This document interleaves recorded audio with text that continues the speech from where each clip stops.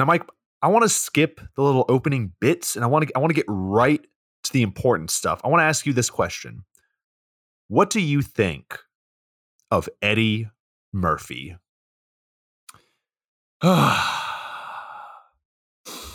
Eddie Murphy is just...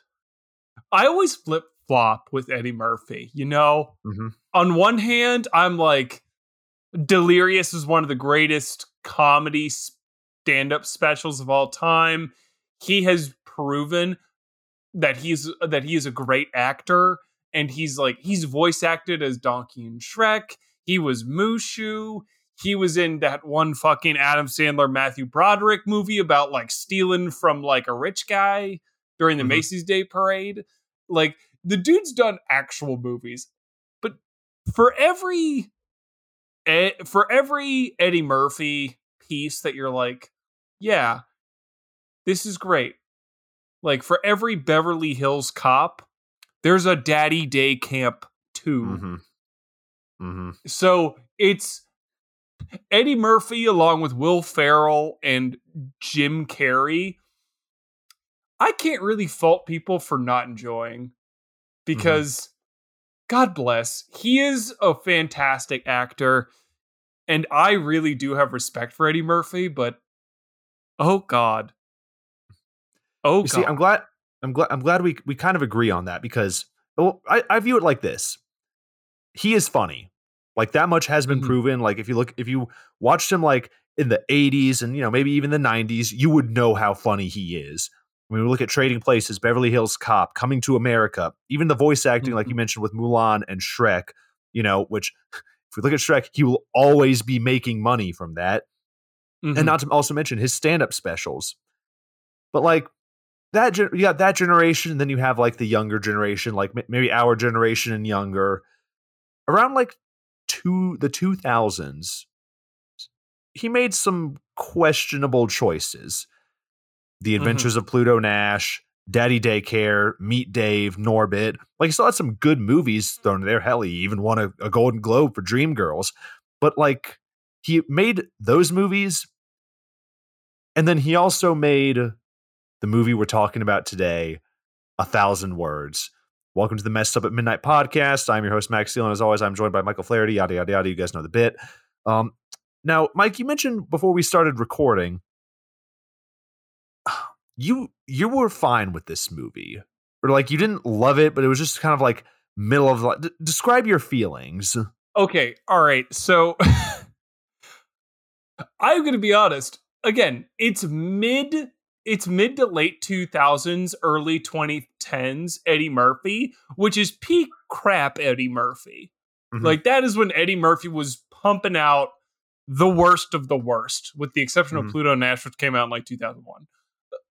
And I walked into this movie expecting just shitty PG jokes and like dumb, half-assed like Eddie Murphy gags where he makes facial features and gets like some slapstick comedy thing done to him. And I have to say, they have that. They do. They have that in fucking spades. But what I will definitely give this movie is that they at least put effort into their half-assed cookie cutter storyline. I really want that. Like, they were churning something out, and they wanted everyone to know that they were churning something out, but at least they sat down and went, all right, well, let's make it at least passable. And that's exactly what this movie is in my brain, which is fine. It's okay. It has so many ways where it can improve. And even when all of those are improved upon, I don't think it's going to be memorable. But you know what? It's okay. Which is very interesting, because I want to get this big fact. You know, I do these little bits at the beginning where we talk about the production and we get into talking about the movie. The big fact with this one is that 1,000 Words is on a short list of a few movies on Rotten Tomato to receive a 0% rating. which means Jesus Christ. critic, not one critic gave it a positive review. And it wasn't like, this movie got like, 10, 15, 20 reviews. No. This had, I'm pulling it up right now, 59 reviews. And not a single person was like, oh yeah, this was okay. None. Which I find really fascinating because I'm in a similar camp. Like, I don't think this is not a good movie. I want to make that abundantly clear. But like, it's not the worst thing I've ever seen. Like, it's not that bad. I think I don't know if it's like the critics were just being unfair. And looking at the audience score of 46, I think that's a little bit more apt for this movie. Yeah, Mike, what are your thoughts? Yeah, I'm like, the audience score of 46% feels really accurate. Like, I'm going to be so honest. You're like, yeah, there's a shitload to improve upon. It's not good, but like, you're like, it's fine. It performs its function and is an unmemorable, but like, passable. Like, the way my brain gauges bad, like a truly bad movie that I don't like, is whether or not I felt like I lost my time watching it.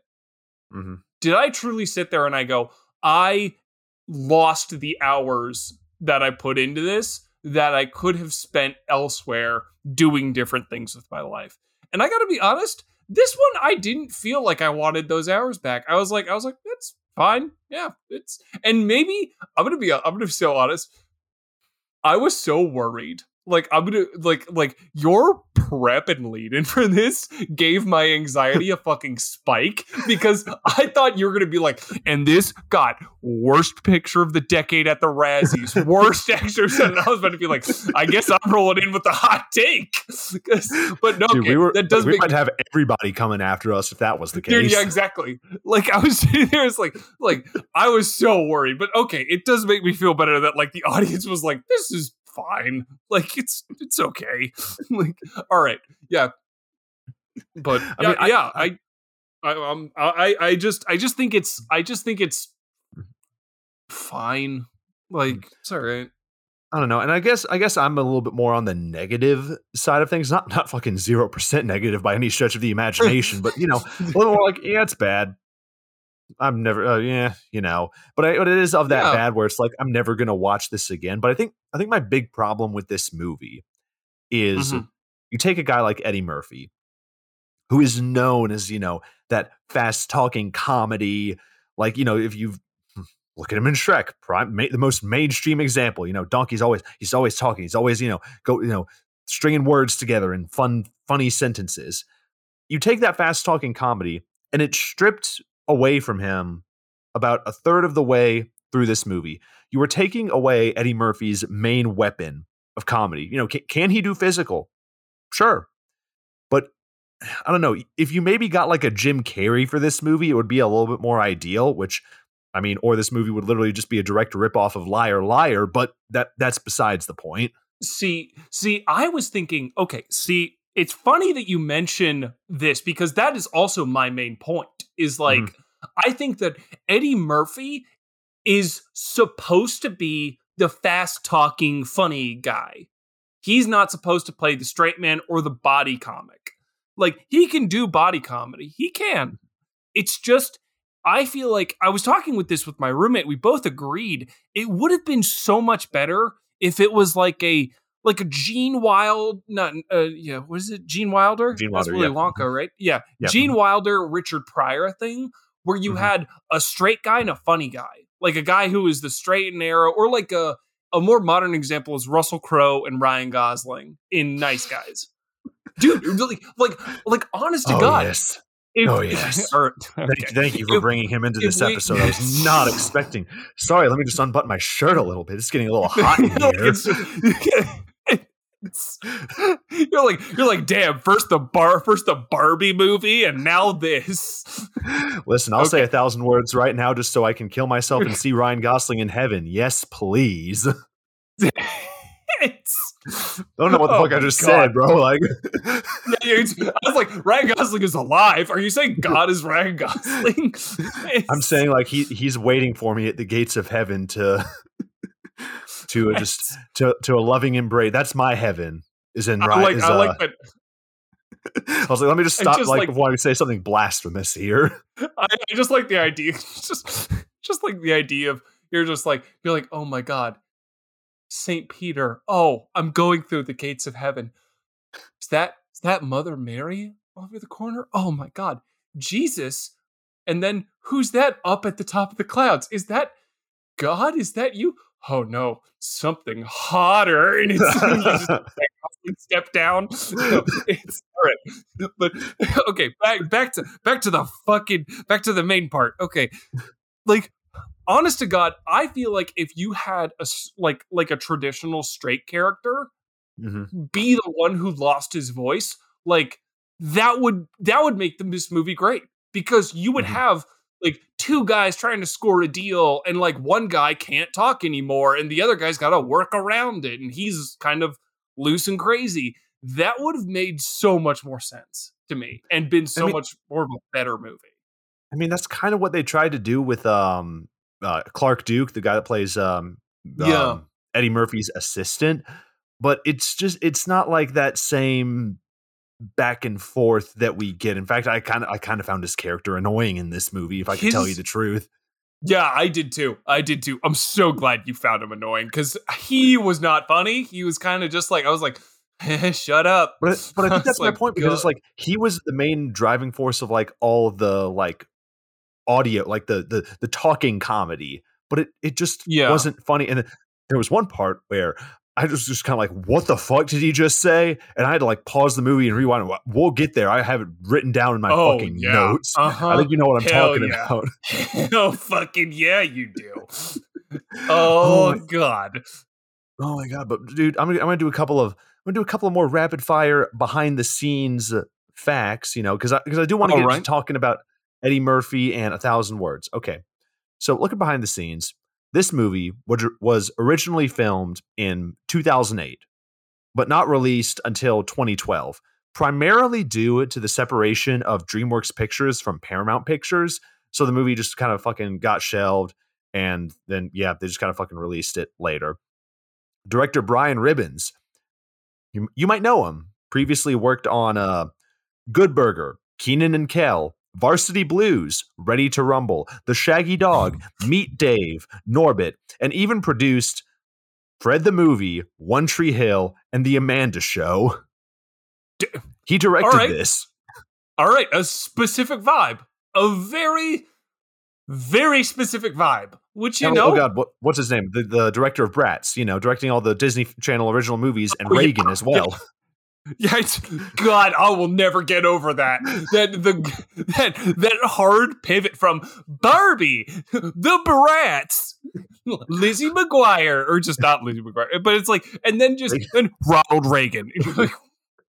All right, but this guy is still sticking to what he knows, which respect. He's not. He unlike the other guy hasn't chosen to deviate. He's like, I'm just going to cash these checks and ride this into the sunset, which in a weird way, I applaud. Hats off to you. You're sticking to it.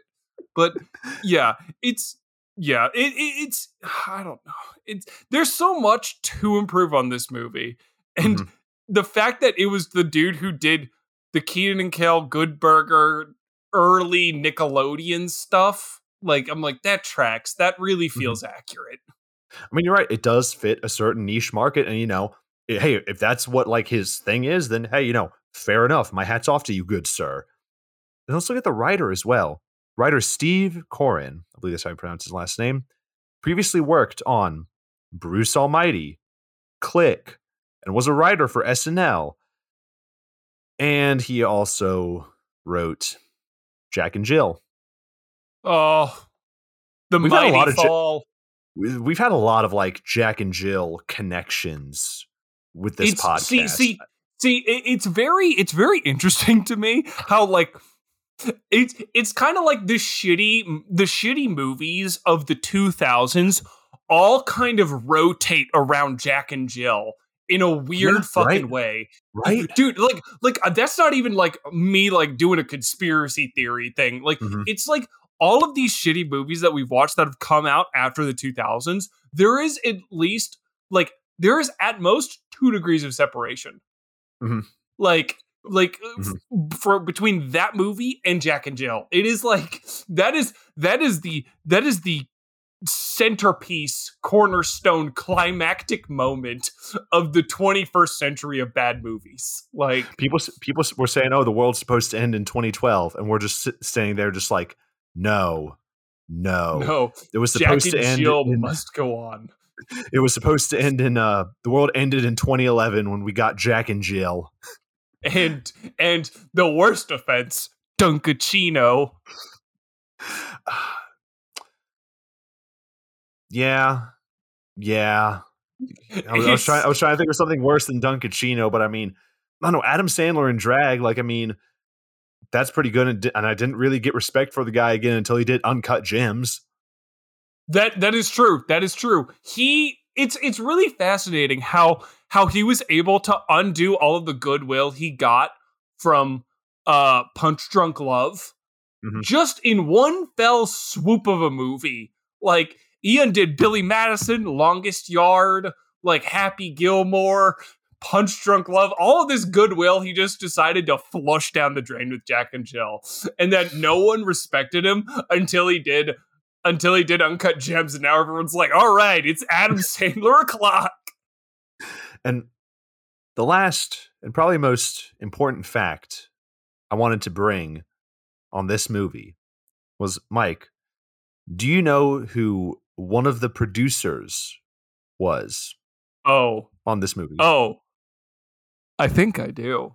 It was I think you do too. It was I think our favorite Messed Up at Midnight mascot, the man himself, Mr. Soul Reading Unbearable Weight of Massive Talent himself, Nicholas motherfucking Coppola Cage. I want to know why.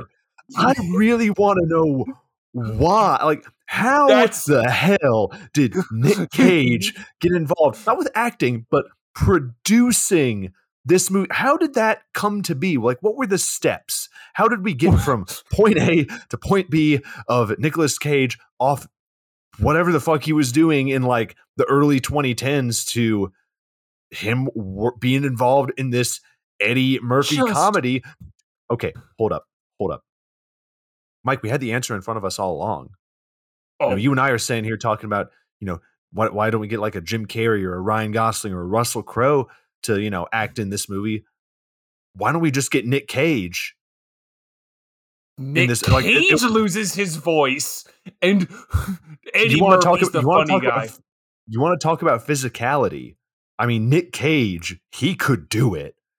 If we got Nick Cage in 1,000 words, listen, we would get like some of the most memeable facial expressions. I think like in Nick Cage's repertoire if he did this. Absolutely.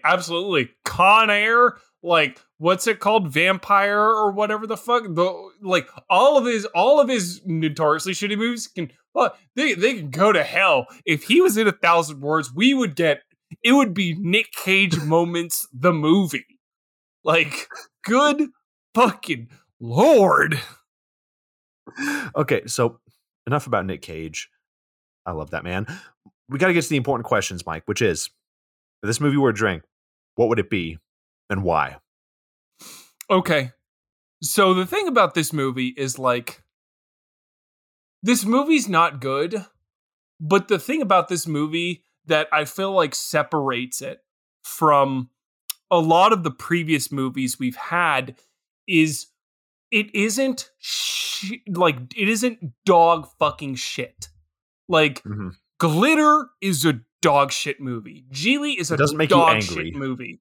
Like, this movie doesn't make me fucking mad. This movie made me get up and go, okay, it is the definition of 4.5 out of 10.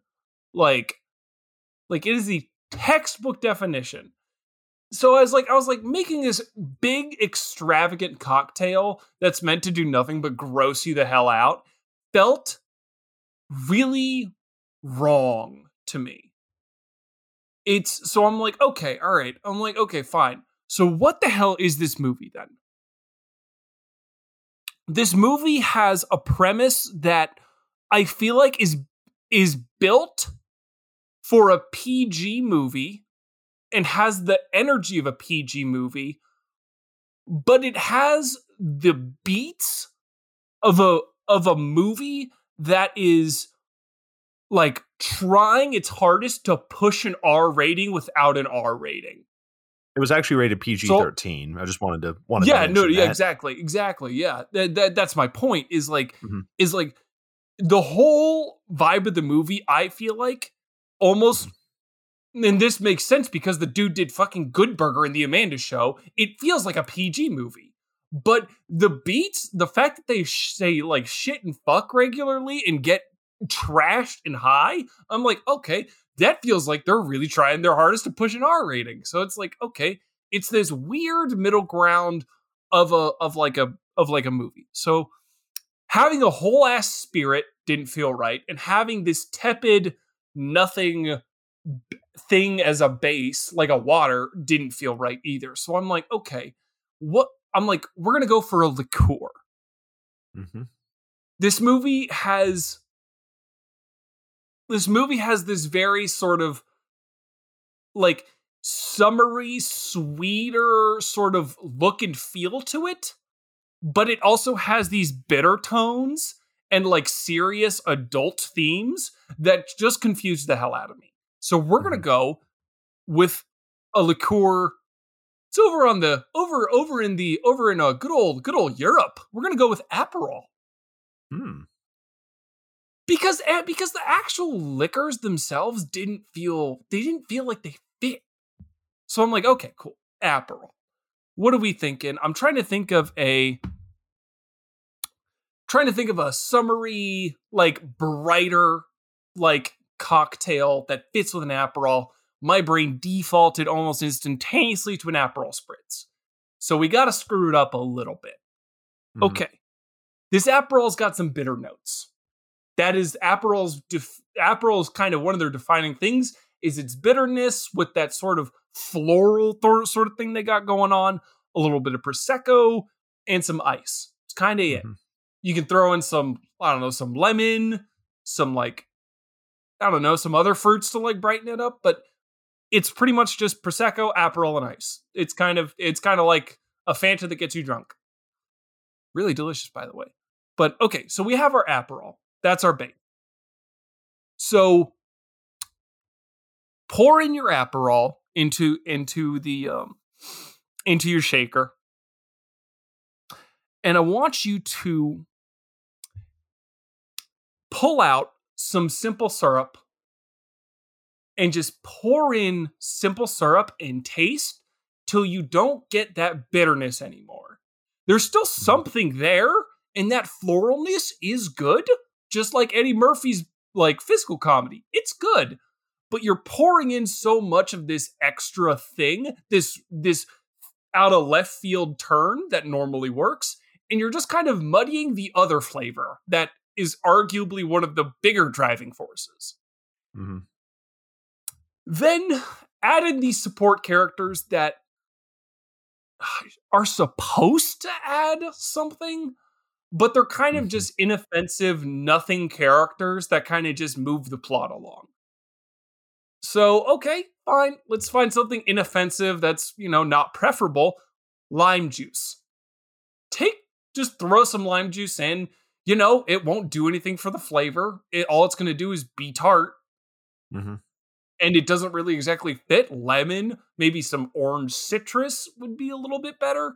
Maybe some orange bitters. But no, we'll just throw in a fucking lime. Shake all that up. Pour it over ice. And normally, this is where the Prosecco comes in. That bubbly, that brightness, that sort of energy that the movie brings. This movie doesn't really have a shitload of energy. It's not like it's this quiet, pensive sort of peace.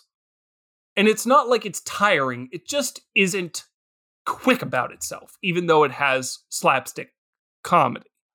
Mm-hmm. So let's just pop a thing of like Prosecco, because why not? And just let it sit. Give it about an hour in a hot sun in like the middle of like June. Don't want it to get gross. You just want it to get flat. Mm-hmm. Pour that in to taste till you get to the top of your glass. Give it a quick stir. And that's this movie. It's simple. It's inoffensive. And there's could have been so much more to it. A very flat spritz. That feels simple and appropriate. Yeah, thanks. Yeah, very just like you, Mike. So, okay, now. No, I told you that confidence. Too easy. I'm sorry. Mike, I do like that drink. Your drink feels probably a little bit more apt than my drink. I went. Well, you'll see. So, okay. I viewed this as a stripped down Eddie Murphy. In a comedic sense. Some spiritual message thrown in there. And I wasn't a fan of the comedy. Like, I didn't really find it. I maybe exhaled out of my nose like at one or two jokes. And then there's a one that just fucking confused me, but we'll fucking get there. So I was trying to think of a base. I did not go with the spritz. I went with a vodka. Because for me, like, a bad vodka is like unfunny comedy. It's like, it's painful. You feel that there's a part of you that lost after you're done with it. So let's take Eddie Murphy. Now, I don't believe Eddie Murphy as a whole is vodka, but I think in this movie, I think he is.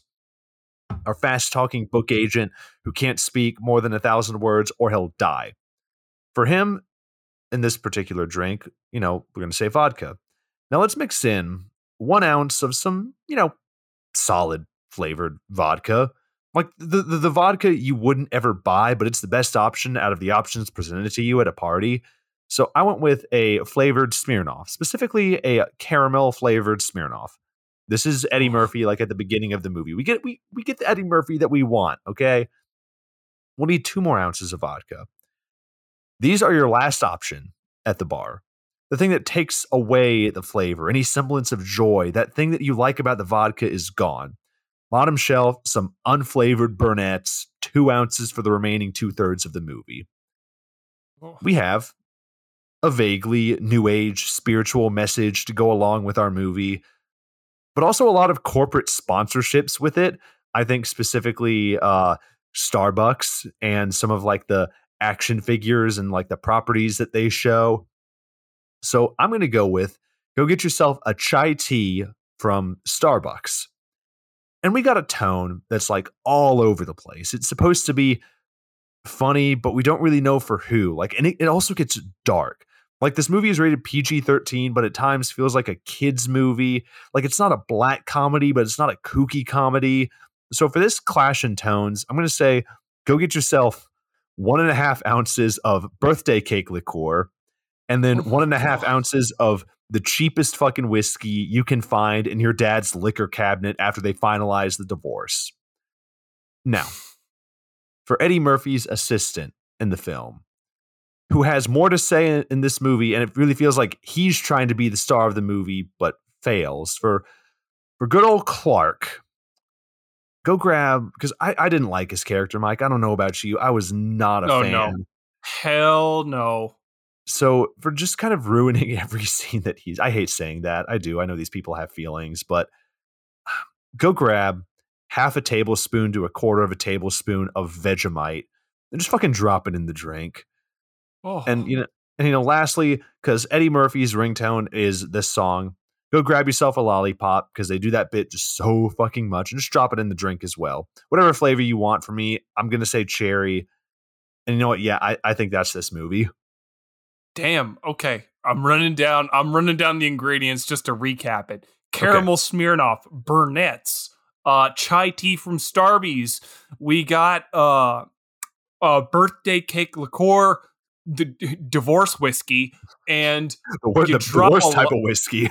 that's the whiskey that Willie Nelson sang about. And that's the whiskey. That's the whiskey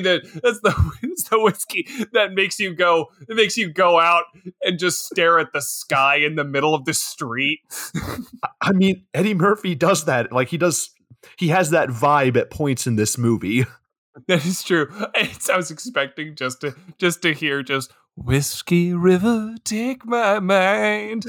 He just like walks out. But in any case, I like it. My Don't favorite forget the Vegemite. part Don't was, forget the Vegemite. Oh, and the Vegemite. Sorry, the Vegemite. Oh my god. It's such a combination of things that, like, for the most part, I don't like. I'm gonna be so honest. It's a lot of vodka. Maybe the divorce whiskey may have a somber bite to it that I could, like, in a weird fucking way understand, but like not understand that, but like understand why people would. I'm digging a fucking hole here. Jesus, like, Mike, is everything okay? Is everything okay? Are you doing okay, man? Like, she took the kids. She took the kids. No, all right. So, but like, it's just, I'm gonna get. If we do that drink, I'm gonna get fucking wasted off of that drink. That is we're not that is Sarah that. No. T drinks. That is Sarah T drink territory. This is a sipping drink that you sip over the course of a couple of days, but exactly. It's like, yeah, I like it. It was good. I think you got all of the characters and themes together in a really good way. Also, God damn it. It always hurts me to just like shit on Clark Duke in this movie, because genuinely he is a good actor. Like, he's funny in The Office. I just rewatched Hot Tub Time Machine, and he's fucking hysterical in that. Like, and also he also voices Brett in Inside Job, R.I.P. Inside Job. Netflix took it off. But like, yeah, no, I don't know why, but this fucking isn't it. All right, guys. Well, let's go crack yourself open a drink and let's get to talking about 1,000 Words. We open up on a mess of a house and a voiceover by Eddie Murphy. And what we're hearing, it's not his real voice. It's his inner voice. If he says one more sentence out loud, he'll die. And we see him outside on this beautiful lawn, going from the inside of a beautiful house. He goes to water a tree that's spare on leaves. And he turns around and he's got his mouth duct taped over. But then we cut to the same house, earlier, a much nicer, we get upbeat music. Now Eddie Murphy is walking through his house and talking fast about deals and people and stuff. And he also has a child and a wife. And, we get some comedy here about some joke about Shaq shitting in his baby's diaper, which I don't have kids, but I'm sure all fathers can identify with, is like sometimes you just have those moments. Yeah, it's my favorite part about this whole thing is they literally made Eddie Murphy do he's a generic busybody like thing that they do in the fucking Hallmark movies, where it's like the character is like, oh, business, and they're like on the phone, like on two different phones talking at the same time. And it's like a kid just sat there and was just like, he's got to be doing business. And you're like, it's just, he's saying random buzzwords. Like, I feel like I could have almost heard him say like synergy as he's like just walking down. You just got Andy Samberg over in the corner just going through the whole fucking Like a Boss song. And it's just Eddie Murphy doing all of that, like all of like the beginning parts of that song, and not, the having sex with a fish and turning into a rocket and chopping off his balls. So that was for a more interesting movie. It's like, yeah, that would be that. You know what? If 1,000 Words turned into that half of the Like a Boss video, that would be, goddamn, that would be one fucking roller coaster. I would change my tone on this movie so quickly. So, absolutely. But then later, we get Eddie Murphy in line at a Starbucks, and he's trying to cut in line when a woman threatens to run him over with her car. So he goes to the back of the line, but he gets an idea. He does that. He, gets on his phone and is like, oh my God, she's in labor. Just stepped out to get coffee. So like the whole line's like, yeah, go ahead. You can go in front of us, and he gets his coffee and he leaves. Then we go in an office and, after we zoom out of this Starbucks coffee cup, which, that's what made me think this movie is sponsored, because it's just like Starbucks cup. And then we just fucking zoom out to the therapist office. Yeah, that is true. That is true. Yeah. Now, Eddie Murphy, he's talking a mile a minute and about, like, how do you really know a person? And the guy who's sitting across from him interrupts him. And I think that's supposed to be his therapist, which if you're a therapist, why would you interrupt, like, your patient? Like, if they're coming to therapy, let them talk. Their job to talk and your job to listen. That is the thing that did make me curious. Like, he's just sitting there talking the whole time, and just the therapist is just fucking staring at him. And I'm like, I feel like you could get a lot from this. Like, I'm like, I feel like he's giving you a lot of writing opportunities. Why ain't you writing this down, bud? But hey, all right, whatever. I don't know. Movie therapy, we'll say. So, yeah, exactly. So we get Eddie Murphy, dropping his car off in front of a business building. And a valet takes his car and tries to get him to read his manuscript. And, of course, Eddie Murphy, shoos him away like, oh, I'll get to it when I get to it.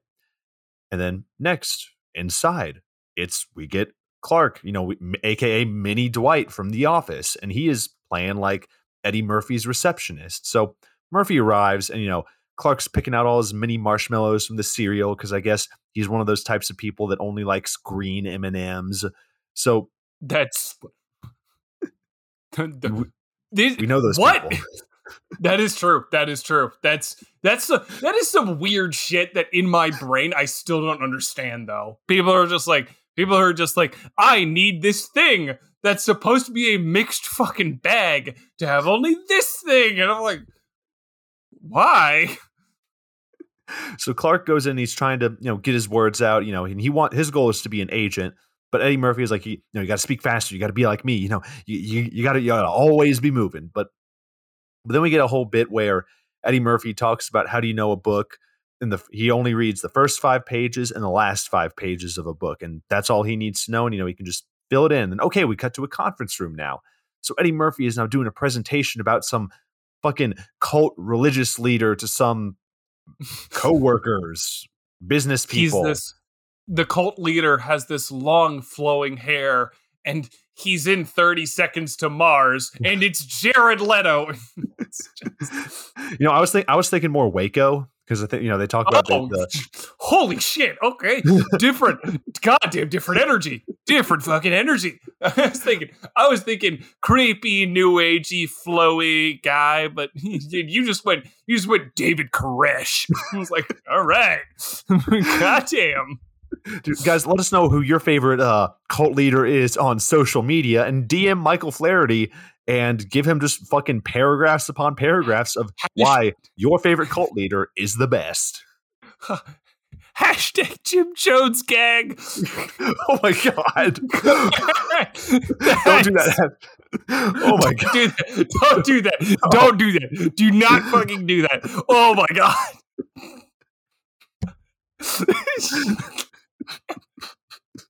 I'm gonna just stop talking right now. You fucking brought up David Koresh. Don't try and crawl your way out of this. You took it to Jim Jones. I was just trying to do a nice wholesome bit about David Koresh, and you're the one that's bringing it in about oh yeah, hashtag on social media. Hey, all right. Yeah, exactly. Because you knew that it was going to stay a nice, clean, wholesome bit when you brought up Waco, Texas. Oh my God, dude, we're gonna get arrested. We're gonna get arrested. Dude, I can't wait. I can't wait for like Apple Podcasts or like fucking Spotify or something to be like, we're removing your podcast. Okay, I'm gonna move on. So this religious guy, apparently he's outselling a bunch of people, and his philosophy is, in quiet there is truth. But then like this group of like upper management is like, okay, well, how can you get an audience with this guy? How can you convince him to sign with you? And Murphy just responds, I could talk anyone into doing anything. I'm pretty sure I once heard a frat boy say the same thing, but coincidentally, I also heard Dennis Reynolds from It's Always Sunny say the same thing. Coincidentally, I heard David Koresh say the same thing. No. Oh no! Circling back. You ever listen to Marshall Applewhite? I'm pretty sure he said. Oh my god! Okay.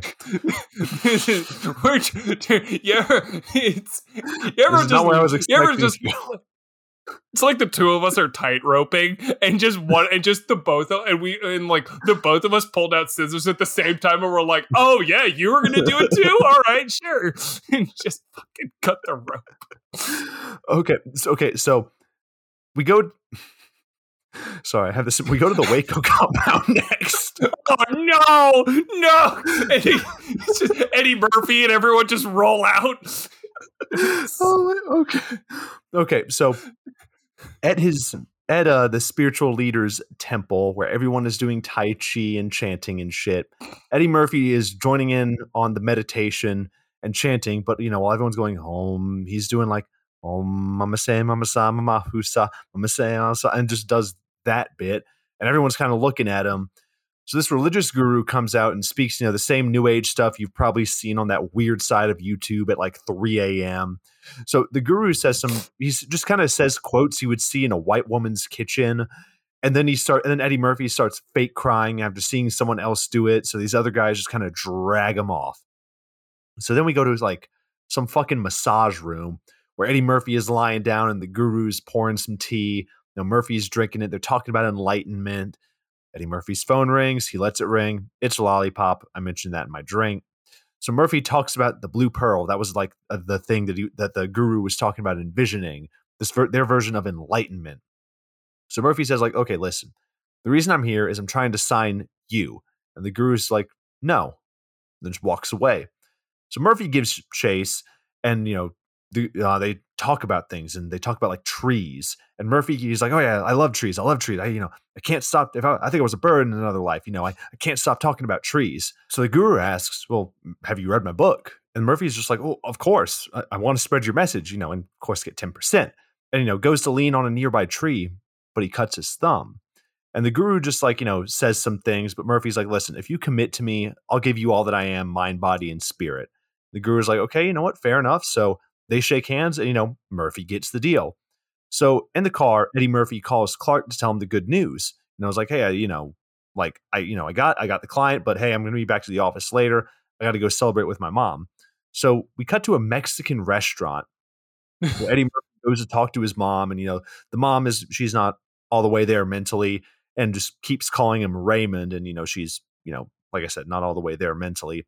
And, we get exposition. Raymond was her husband. Eddie wasn't too fond of them. He walked out when, Eddie Murphy was a kid.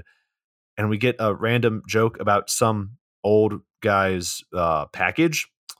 This is such a weird fucking scene. So it transitions from, real intense plot, not intense, it's not fucking intense. It's just plot stuff where Eddie Murphy is like, I'm here for you, mind, body, and soul. Then it transfers to what I initially thought was a fucking quinceanera. I was like, oh shit, okay, cool.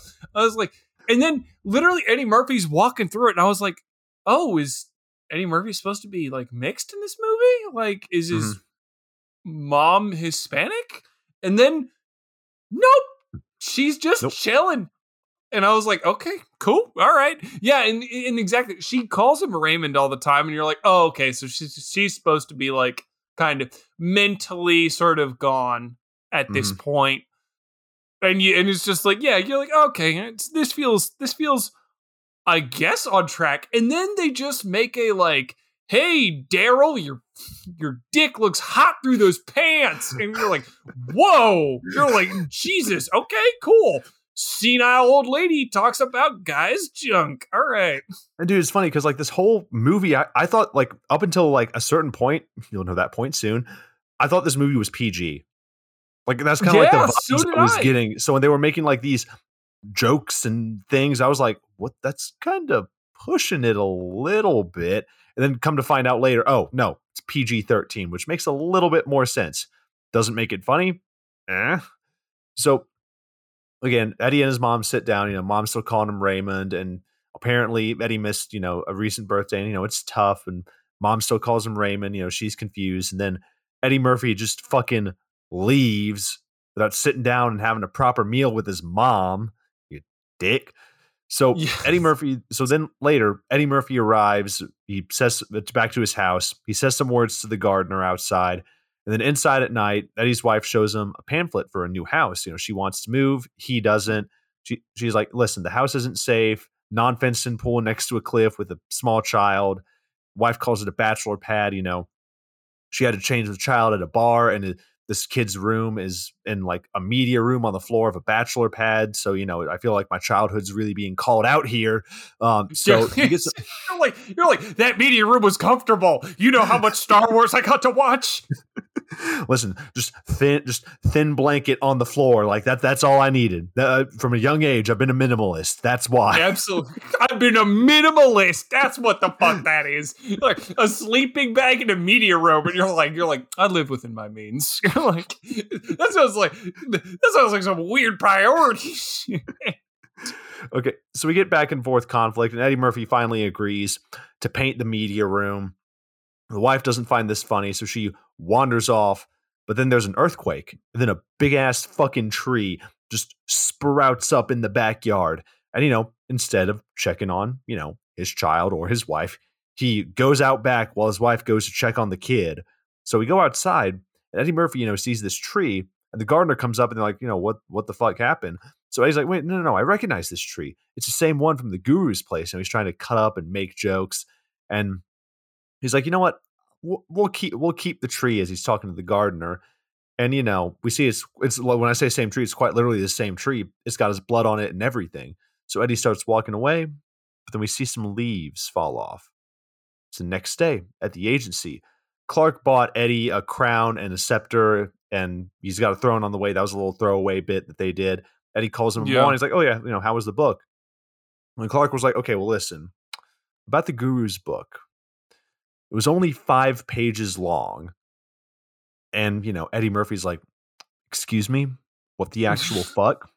He's like, are you serious? Damn, that feels like subtle, like middle finger stuff when you're like, oh, cool. All right. We're getting this. And then it's 5 pages, which the movie is like, hey, remember? Because he said he only reads 5 pages. You're like, oh, good. Thank you, movie. Thank you for just tying it back.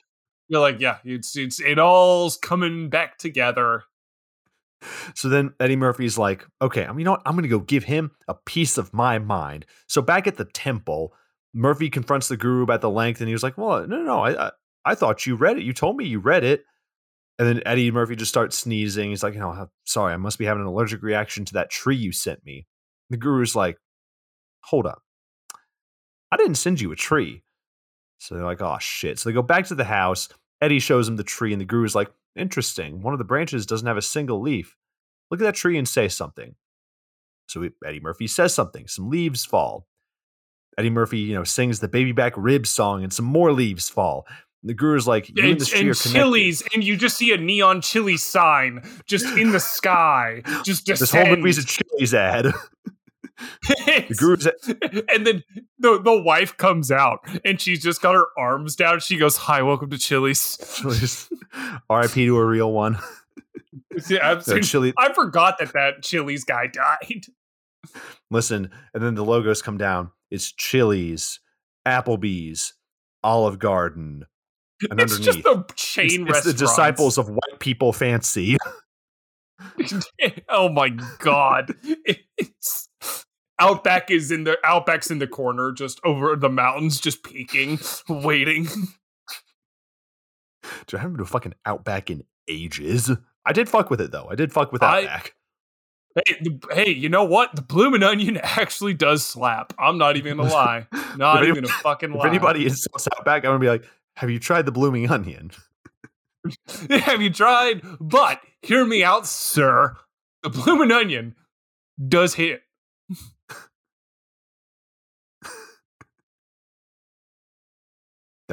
That's all you need. Yeah, that's it. That's it. Yeah, So Eddie Murphy. I got nothing. So the guru's like, hey, the guru's just like, hey, you and this tree are connected. It seems like all your talking is making you sick. And then Murphy's like, wait, what do you mean? The guru says, the more talking you do, the more the leaves fall off, the sicker you get. If all the leaves fall off, the tree dies. So Eddie Murphy's like, oh, so I could die. And the guru's like, listen, yes, but you would die the most amazing way possible. And this is all being taken as a joke, but it's a very dark situation that we find ourselves in. Yeah. So now Murphy, he doesn't have many words left. You can that's fucked for like I don't know. That is such a dark scenario to be in for like the shaman to be like, hey, at least it'd be an interesting death. You're like, you fucking asshole. I could watch myself die effectively. I can just straight up watch my ass die. Like, no. So this is being, like I said, being taken as a joke, but it's very dark.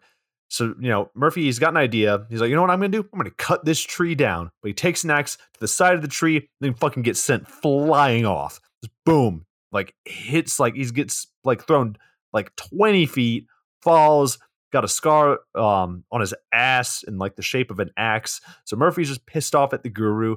The guru's like, oh, yeah, no, listen. Don't listen. There was a monk who had something like this happen. He died. By the way, I'm leaving tonight to Bolivia. I'll talk to my colleagues to see, if I can find anything out. Just don't talk for 3 days. How hard could it be? And Murphy's face just says, "Oh shit." So we get the shaman just turns short inconsequential dream sequence. The shaman turns and just goes, "Oh, goodbye. I'm going to Guinea for a few days with a bunch of my followers. I've brought some Kool-Aid along." Oh no. No. I don't even know if I'm gonna fucking use that bit. Like, I'm like, let me do some research, see if we're gonna get canceled for these bits are getting jokes too about much. Mass tragedies. Oh god. So Eddie Murphy wakes up from a dream. He sees his wife and kid asleep on the couch. So he tries to write them a note, but I mean, even fucking writing a note is having leaves fall off the tree. And gives the tree the middle finger and a fucking leaf falls off the tree. How the fuck does this tree work? If I speak words, leaves fall off and I die. He gives it the middle finger and a leaf falls off. That was my big flaw with this. Not with the movie, but this concept is that the tree, like, like, how is that? That's not a word. That is a hand motion. The movie makes it abundantly clear that hand motion, A-okay. Like, that's not, like, come on. That's all. For a runaway gag, you just poked a hole in your entire plot. Like what the fuck? Okay, so now we get like a series of skits. So we get a skit at Starbucks with Eddie Murphy and that one dude from 30 Rock where he tries to order, but he accidentally gets a whole lot of coffee. Yeah, it's like fucking Kenneth from 30 Rock. So he does that bit. When we go outside and we get a bit of Eddie Murphy helping a blind guy cross the street and then just causes like multiple car accidents and probably mass casualties. And then we get a bit where Eddie Murphy is in therapy and doesn't say anything. And then the scene just fucking ends and we never see the therapist again. That was just an odd fucking gag for them to go with. That they just sat there and just decided they were like, oh yeah, like the therapist.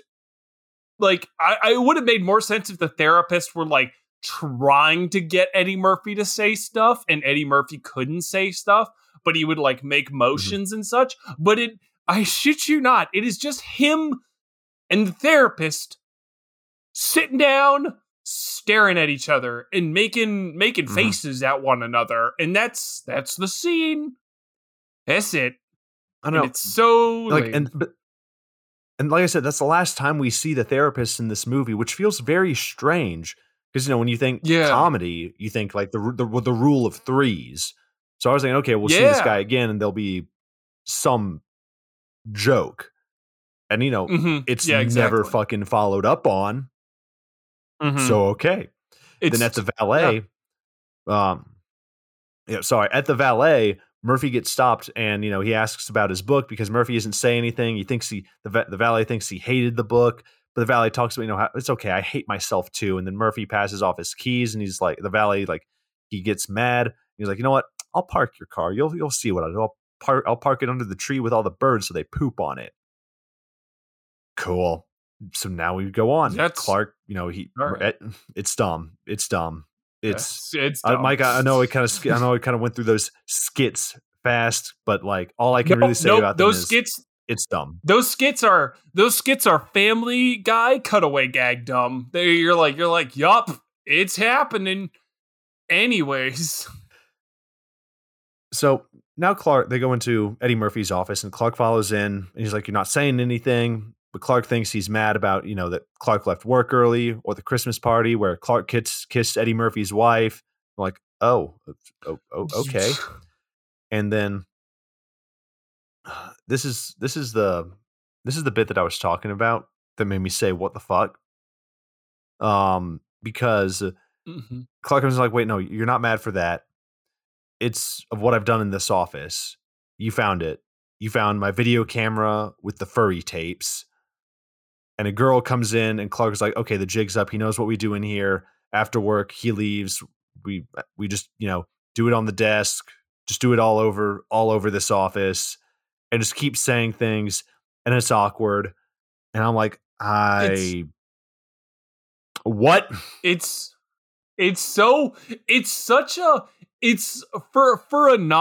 for a nothing gag that you're supposed to go, ho, he overshared. Whoa. And it's supposed to be raunchy because he's like supposed to be like a huge degenerate. It's just all it does is it doesn't make me laugh. It makes me go, huh? Like I'm like, what the fuck? It's like guys, like I don't even know what to say. I'm like, oh fucking. Also, the casual just him being like, is it because I kissed your wife on the lips and it was awesome and I totally don't regret it? Like, how does Eddie Murphy as a boss not go, all right, well, this is going to be an HR report. Like that, and also the furry tapes and all of that. Like, how does Eddie Murphy not immediately sit there and just grab the assistant and just drag him over to the HR person, plant him down and go, and just like point at him. Like, I don't know. Dude, I mean, which would you find worse? The furry tapes or the furry tapes or him kissing your girl? Probably the kissing the girl part. The furry tapes, I would have been like, that's fucking nasty. I would be like, the furry tapes one, I would immediately get up and just be like, I'm going to HR. But like the kissing my girl one, I was like, I would totally just be like, we're going to solve this. We're going to solve this. Starts cracking knuckles, cracking his neck, ready to fucking throw hands. You just hear, all you hear is the Ace of Spades song, like they played in Superbad start playing. Like, just fucking ready to throw hands, baby. Okay, so getting away from violence in the workplace. So, hell yeah. Eddie Murphy, he gets dragged off to a meeting with some French guy, and his colleague wants him to tell a story about the guru. And Murphy just says, life is a journey 3 times. And the Europeans are just like, I don't get it.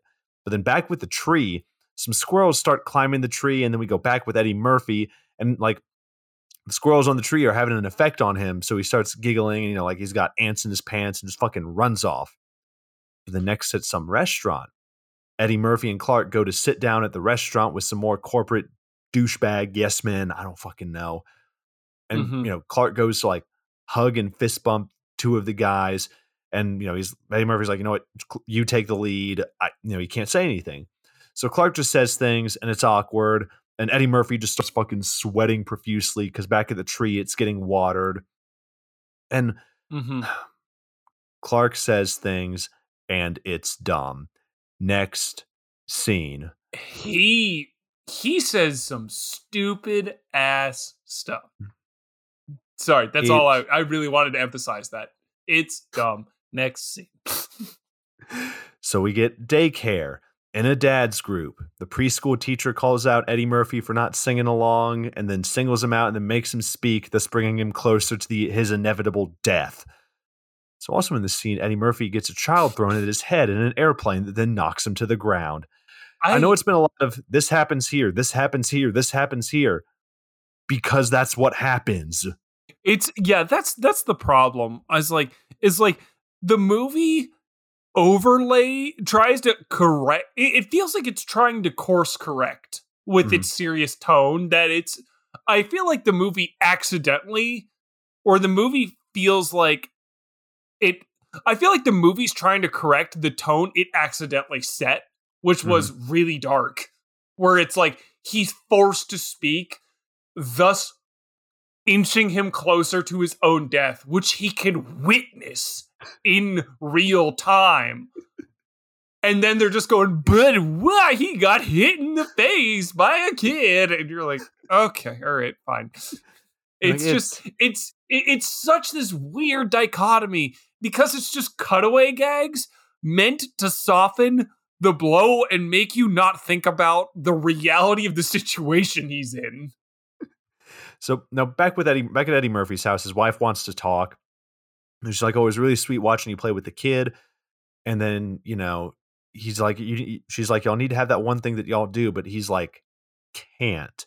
And Eddie Murphy is like trying to like play charades and motion towards the tree, but she thinks it's about the house, so she yells at him, and he only says sorry, and she storms off. But Eddie Murphy, like, he gives chase and then tries to use like as few as words as possible. And then, like, he says, "My life, 2 days." And then Eddie Murphy starts choking himself, and she's like, "Oh, all my talking makes you sick. I see how it is." And then fucking storms off. Again, I know this is supposed to be a dumb gag, and she's supposed to misconstrue it. I'm so aware of that. But it just feels like the movie was grasping at straws for her to, like, get mad. Like, because all he does is go, "My life, 2 days, and she just jumps to this full 100% conclusion, and you're supposed to be like, "Oh my god, she's thought of the wrong thing." But in reality, I'm like, how did you get that from him? How did his motions convey that sentiment to you? I want to know your thought process here, because it looked like he just made choking noises and said the phrase "my life," which is, I guess that can be bad, but it's more confusing than anything else. Yeah, I don't know. I have no words. It's just like the same gag throughout the whole movie. And after a certain point, if you do the same thing over and over again, it gets tiring. Absolutely. So Eddie Murphy runs outside. He's trying to make a call to Dr. Sinja. And, he's like, "Oh, hey, how's it going? Yeah, I still don't know anything. Okay, bye." Then, Eddie Murphy fucking hangs up the phone. This fucking shaman is just the worst. Like, he's out here in Texas just boarding up his windows. Oh god, when Eddie Murphy's out in California. You fucking made this goddamn bed. All right. And I'm ashamed that I have to lay in it. It's now we're looking back on the cat and the gun bit and going, "Ooh, why couldn't it be another one of those gags?" It was like, "Oh, look at us back then. We were so tame. We were so innocent before Waco got involved." You know what? This country was honest before this podcast was honest before Waco got involved. Okay, so we get more bits. Back to the Starbucks next day, more of the miming bit, and he's better than he was last time. And back to the office. a female colleague runs up to Eddie Murphy and is like, yo, what happened at lunch yesterday? Something about a rude, stupid junior agent. But back in Eddie Murphy's office, he gets a call from an agency, and this colleague is like, listen, you can make this deal. A deaf mute man could make it. So the guys over the phone are asking questions. So the bit here is Eddie Murphy like grabs an Austin Powers doll that says, yeah, baby. And that's how he's communicating. And he just finds any sound making device in his office. He even fucking gets Clark to go get every doll in the building and brings it to like make noise and communicate with them. The props department put their whole energy into this scene. They were like, you know what? Innocuous things that the audience doesn't acknowledge, that can go to the fucking wind. Time to bust out our good shit. So they bring out just fucking, it's the works of like characters. Like it's like it's got like everyone from fucking Austin Powers to like, I don't know, like a basketball player or some shit like that. To like we get Scarface, Terminator, like the whole fucking works. And is it? I could have sworn like Macho Man or Randy Savage was. Sure. Well, I mean, I think every movie's better with Randy Savage. I mean, absolutely. Him and Ultimate Warrior. There's a whole lot more energy. It's a whole lot natural. More drugs. Whole lot more drugs. A lot more artificial energy is involved when they're involved. Okay, so sure, he closes the deal. Then we go to some store. This is the first time we ever like actually leave Eddie Murphy's side, which kind of feels very stark.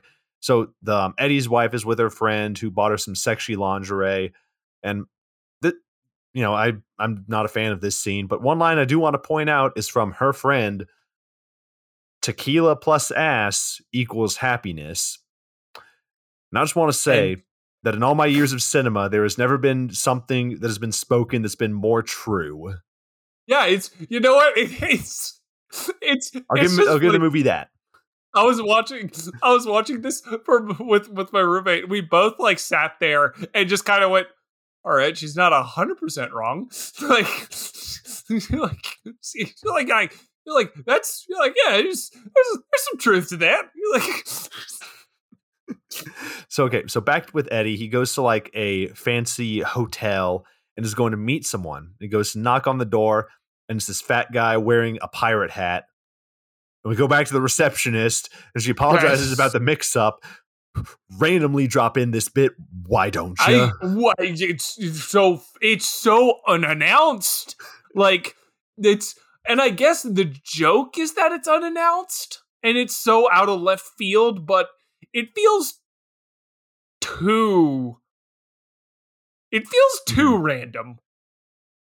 Like, yeah. I don't know. It feels like there's an appropriate amount of random that you're like, whoa, that's so crazy. And then there's enough to where then there's so random that you're like, oh, okay, we get it. It's fucking random. Please stop. Lol, I'm random. RAR means I love you in Dinosaur XD. Dude, fucking dude. That's just a scriptwriter. This got released in 2012. It could totally be like Tumblr lol XD random shit. Oh my god. The writer was just a Tumblr person. Was just a Tumblr user. We'll let Tumblr write a movie script and just see what happens. Yeah, because that's not going to go wrong.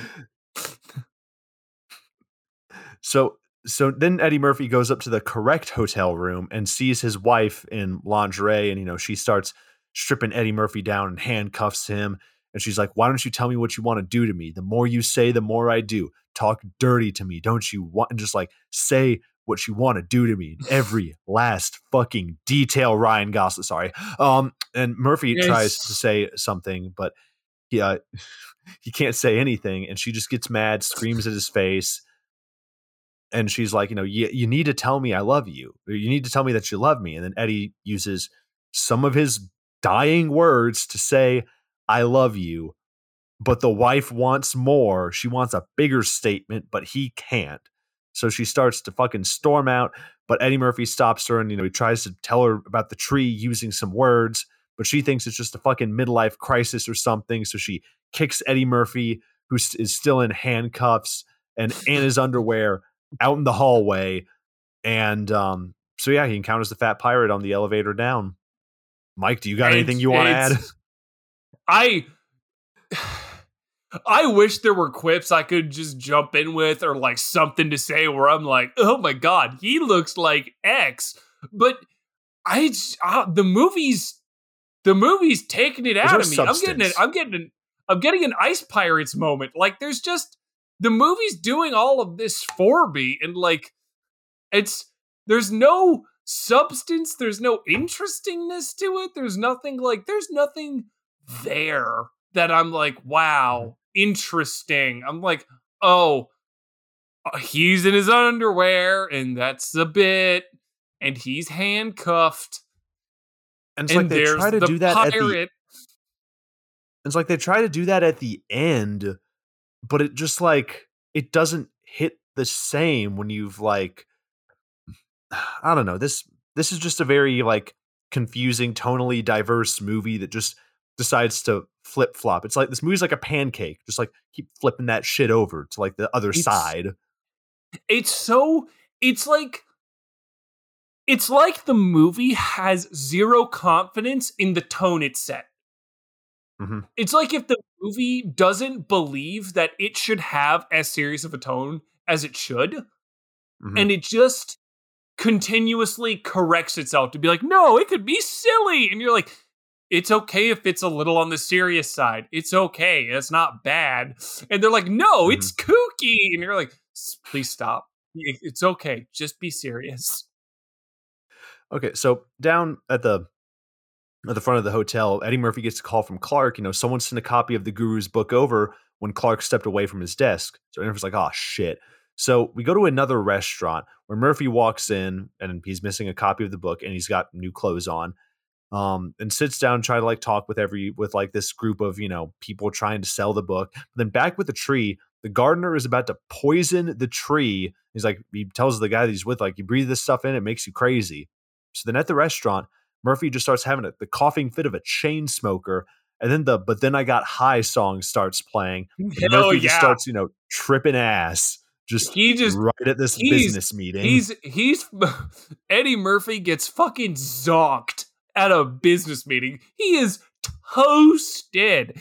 And it's so funny. Like just it's like hearing the Afro Man fucking song. It just is icing on the cake because all it makes me think of when I heard Because I Got High, and this is because it's, in the news, is like the police raiding Afro Man's fucking like house for no fucking reason, and then suing him because he turned the raid into a music video.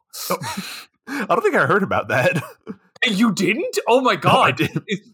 Okay, so the police where Afro Man lives, I don't know where the fuck he lives, they raided his house because fucking, I don't know, it's Afro Man. I'm assuming they thought he had like a shitload of weed on him, which, credit where credit's due. There's like, he probably had a decent amount of weed on him. I don't know if it was an illegal amount, but, either way, because he has a camera pointed at his driveway, like, he used his own footage of the raid and just turned it into a music video and profited off of it. And now the cops are suing him for the music video for the raid that they were kind of not supposed to do for emotional distress.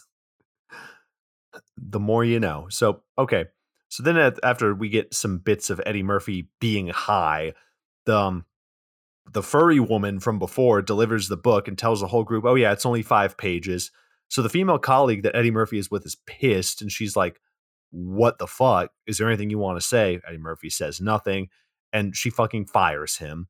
So back at Eddie Murphy's house, like he's drawing on a blackboard, we're trying to figure out like, he's doing charades, and Clark is also there. And like, he puts 2 and 2 together and finds out like what's going on. Like Clark thinks it's a drug trip, but then Eddie shows him a visual representation outside next to the tree. Well, Clark is like, no, I'm going to go. But Eddie Murphy stops him. And then Clark stares at the tree. He says like, look, Clark, stare at the tree. I'll be back.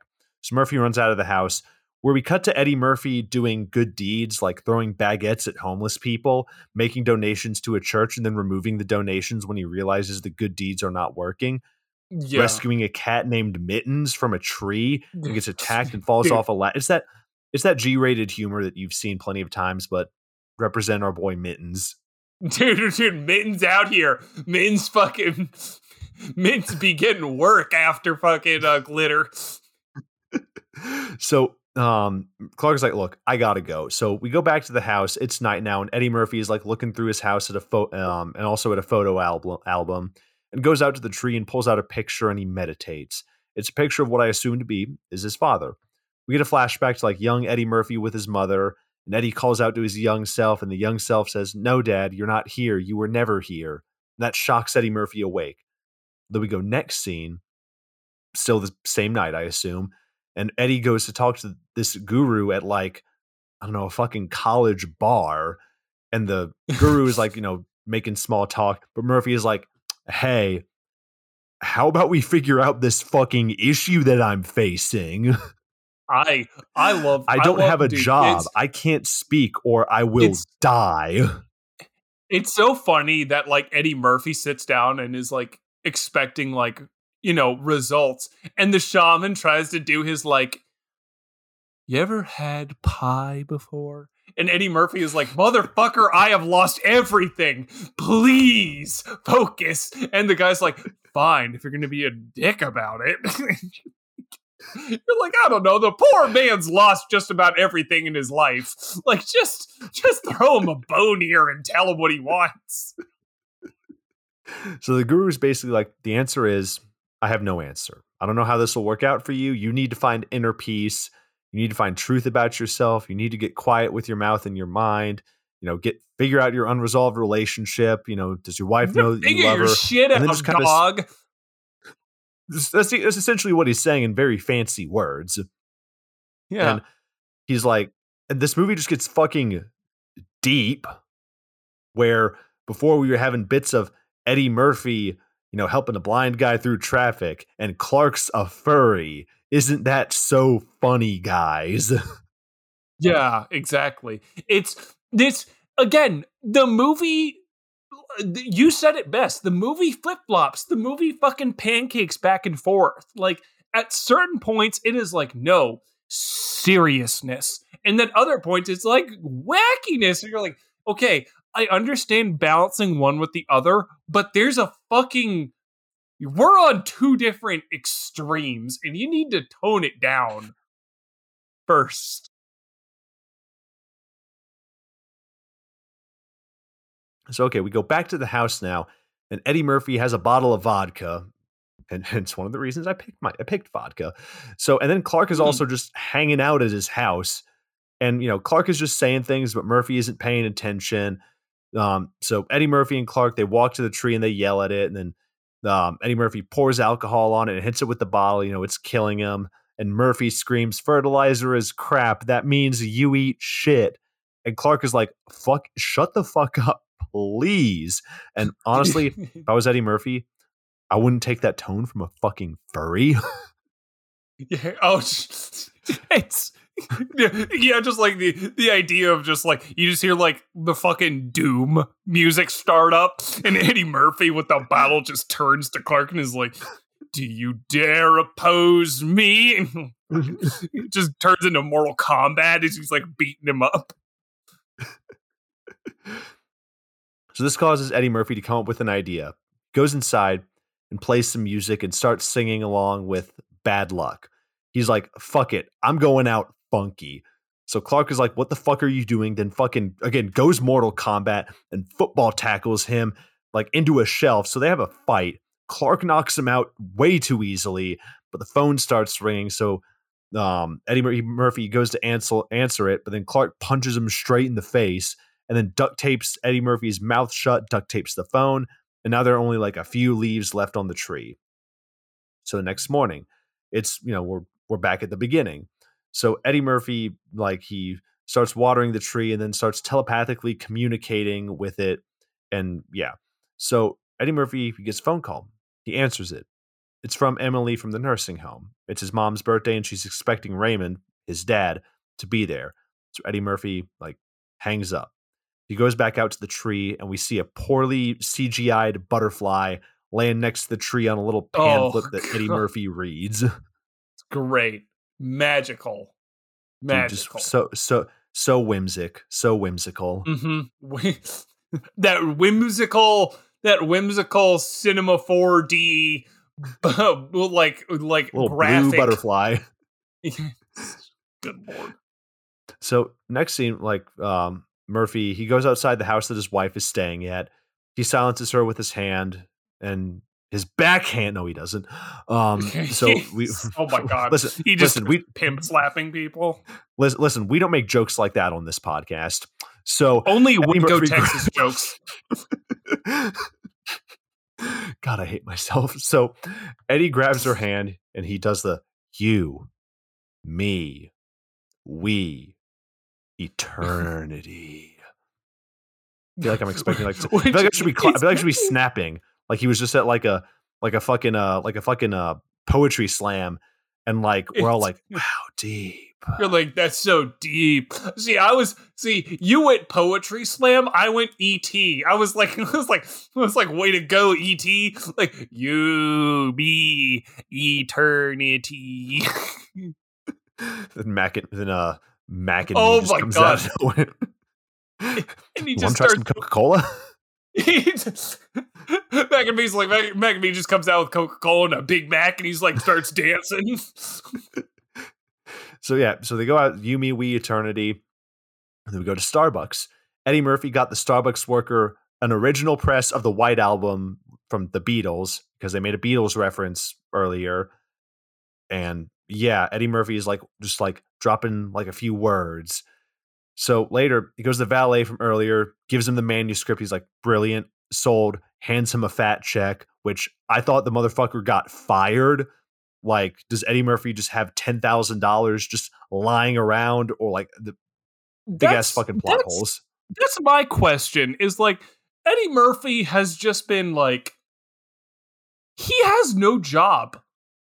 And I'm assuming the pad he has, which, make no mistake, is a pad. Mm-hmm. I'm sure that's not exactly fucking cheap. So, how is this man squeezing his dollar? To where he's writing off a fucking, a 10 fucking stack check off to a valet worker who, I don't want to be mean. He's doing good deeds, and that's the whole premise. But I would have just gone here's $2K. Go take it somewhere else. 10, that. Jesus. All right. Listen, he's probably out in California. He's probably just fucking made of money. That is true. That is fucking true. So we get a scene where Eddie Murphy walks at a boardwalk and looks at all the people and sits on the beach, and inspirational music rises. He has visions of his family. He just sits in heartache on the beach like your dad did after the divorce. So then Eddie Murphy goes with his whiskey. With his cheap whiskey. So he goes to see his mother in the nursing home. She calls out for Raymond. She talks on and on about being lonely, but she can always count on Eddie Murphy, as we all can.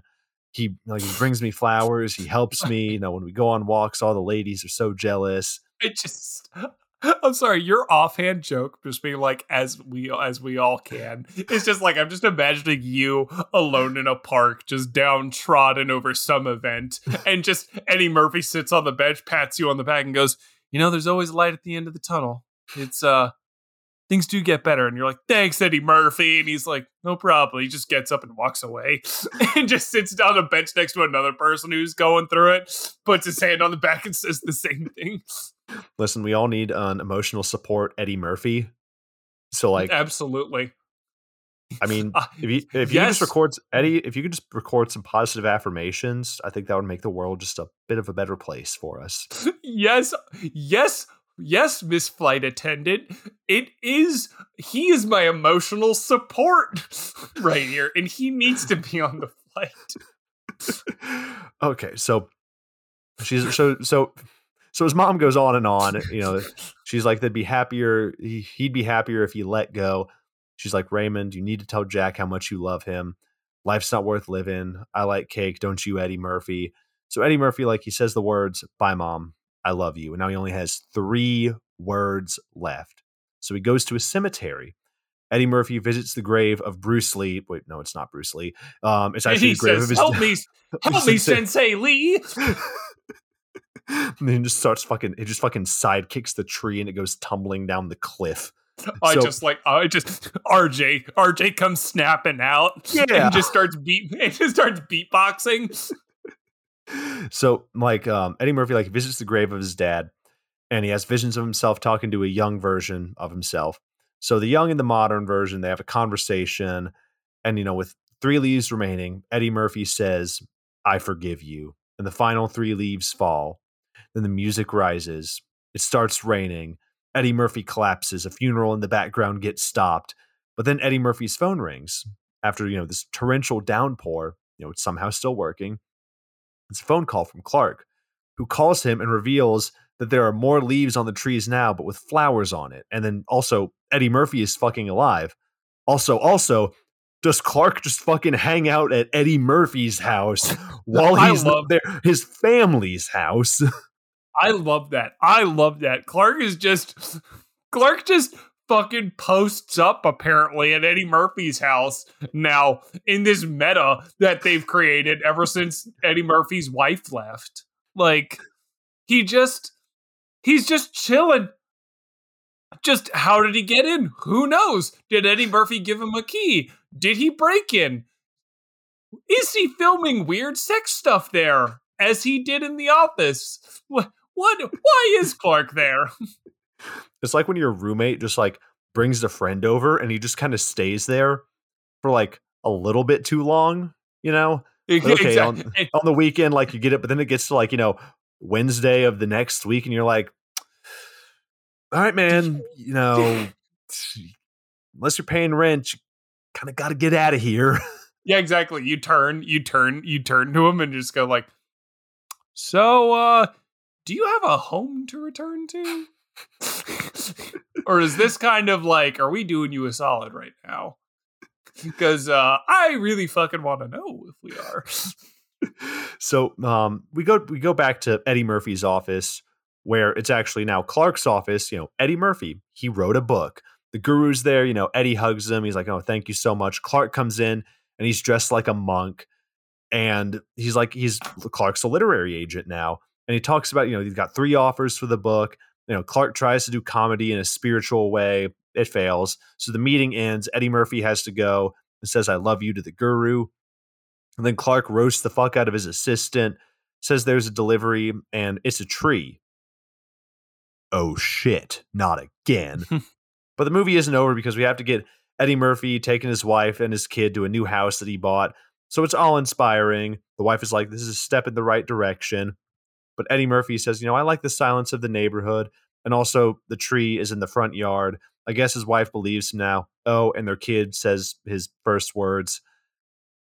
And yeah, that's the end of the movie. Yeehaw. Mike, what are your thoughts? It's, again, we did rag on this movie a lot, but that's pretty par for the course. We always do. I'm going to be so honest. Like, this movie's pretty inoffensive. We shat on it, but like, I don't really see a reason why you would watch it. I really don't. Mm-hmm. But it's like, you haven't lost completely if you do watch it. Like, you are not worse off. And I don't like, if there's jack shit on and for some reason you don't want to watch a good movie, that is there, but I still don't know why you would watch it. That's all. I don't ever see, but like, I don't see yourself like seeking this movie out. Like, if you are watching TV on like a Saturday afternoon and there's like, you're kind of killing time before night, before, you're going out with your buddies at night and you're like, nothing else is on. Okay, I'll watch this, and then promptly forget about it. That's kind of the vibes that I was getting while talking about this movie. You're going to forget about it. Like, that's just the course. You could probably skip this one for your drinking movie marathon. in my opinion. I agree. No, this one you can wholeheartedly skip. There's no reason to drink and watch this movie. There's not enough funny moments, and like the slapstick doesn't fit at any level of inebriation, in my opinion. It just feels like dumb cutaway gag jokes, which I don't feel like fit either the early drunk movie things, which is ridiculousness and like story based silliness versus like movies like 3 and 4 where it's just pretty colors and silly ridiculousness that's outlandish. Like yeah, I mean, I can agree with you on that one, but you know, that does it. Excuse me. That does it for this episode of the Messed Up at Midnight podcast. You can go follow us on Instagram, Twitter, YouTube. Keep up to date with all that we got going on, any movie news, and you guys can follow us on social media and get the news from us. Mike, do you have anything you want to say? Sometimes your words do speak louder than the actions. You know, it's the movie tried to do actions speak louder than words. I'm going to flip it on its head. Sometimes your words are much louder than the actions. So, yeah, fucking use them sometimes. Maybe that'll turn out better. It might turn out better for this movie. So, yep, but that does it for this one. Guys, we will see y'all next week. See you next week, everybody.